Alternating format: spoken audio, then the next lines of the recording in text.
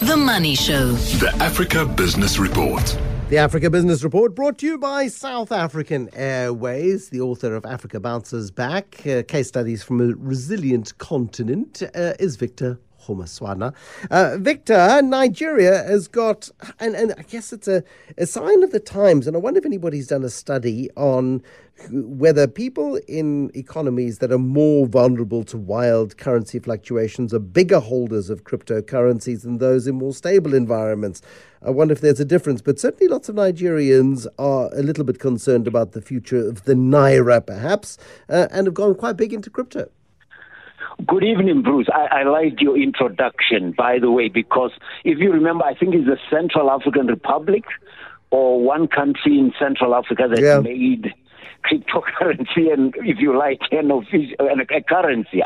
We all, our eyelids went pop when that happened, because a country that doesn't seem to have systems you would imagine would not be very friendly towards cryptocurrencies. But if you think about it, alternative currencies of any kind or community currencies, Bruce, tend to be acceptable in those communities. If you think about it, if you have a credit card, you can trade just about with anybody and everybody, because MasterCard and Visa know who you are. But if you come from a place where maybe there are no regulatory systems, like Somalia, for example, and countries like Kenya, which is another country that is high up there, even ahead of Nigeria in terms of the proportion of its population that is on or using some form of cryptocurrency. This is a study of the United Nations Congress on Trade and Development, so it's not a dodgy kind of research, but you are right.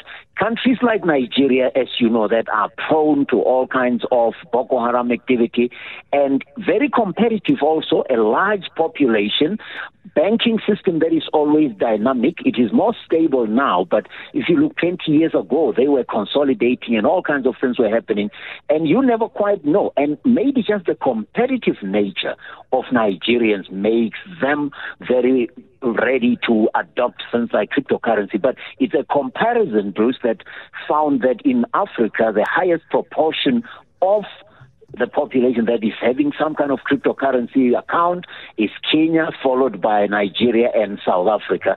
And above those countries, you find countries like Russia. And that goes to your point about whether any uncertainty in a country tends to make the citizens more prone to, shall I say, marketing and promotion activities of alternative currencies like crypto. Talk to me about, oil companies in Nigeria often are accused of all kinds of abuses, and we're all familiar with the allegations that are made against the likes of Shell and Exxon Mobil and others. But an appeal court in the United States has made a ruling in favor of Exxon and Royal Dutch Shell to say that they should be able to claim money from Nigeria's national petroleum company. This is a weird ruling in a foreign jurisdiction against a company located in another foreign jurisdiction. It's quite astonishing. Yeah. What is the basis of this particular matter? Royal Dutch Shell in 1993. You remember Nigeria in 93 when I think Sani Abacha was about to take over or was in power? They made a deal with Nigeria in the Gulf of Guinea somewhere to drill and lift oil from the fields, as Nigeria, you know, is an oil economy. Around 2005, 2006, when the drilling started, this deal was a partnership with the Nigerian National Petroleum Corporation. So it's a joint venture of sorts with the state of Nigeria. Unfortunately, when you do that, in this case, you have to agree who's going to do what. But they found, this company, Shell and his partner, that Nigeria, the NNPC, the state entity, was lifting more oil than it was supposed to. So it's almost, if you and I always talk about how oil bunkering happens, where oil gets diverted illegally. So they were almost accusing the Nigerian National Petroleum Corporation of sort of taking some of the oil for itself. And then they said, no, wait a minute, you can't do that. We are in a joint partnership.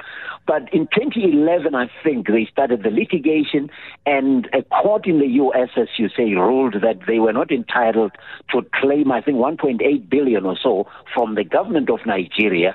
And now this court ruling, Bruce, has overruled that and said, it is justifiable for Shell and his partner to sue the government for what they consider to have been impropriety in how they conducted their business in this joint venture.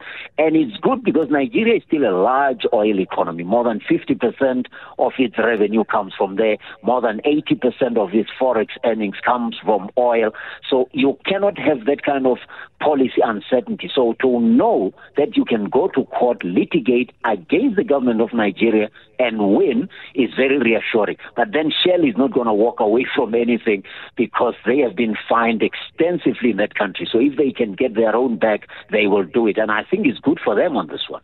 Thank you to Victor Ramaswana, the author of Africa Bounces Back, Case Studies from a Resilient Continent with our Africa Business Report.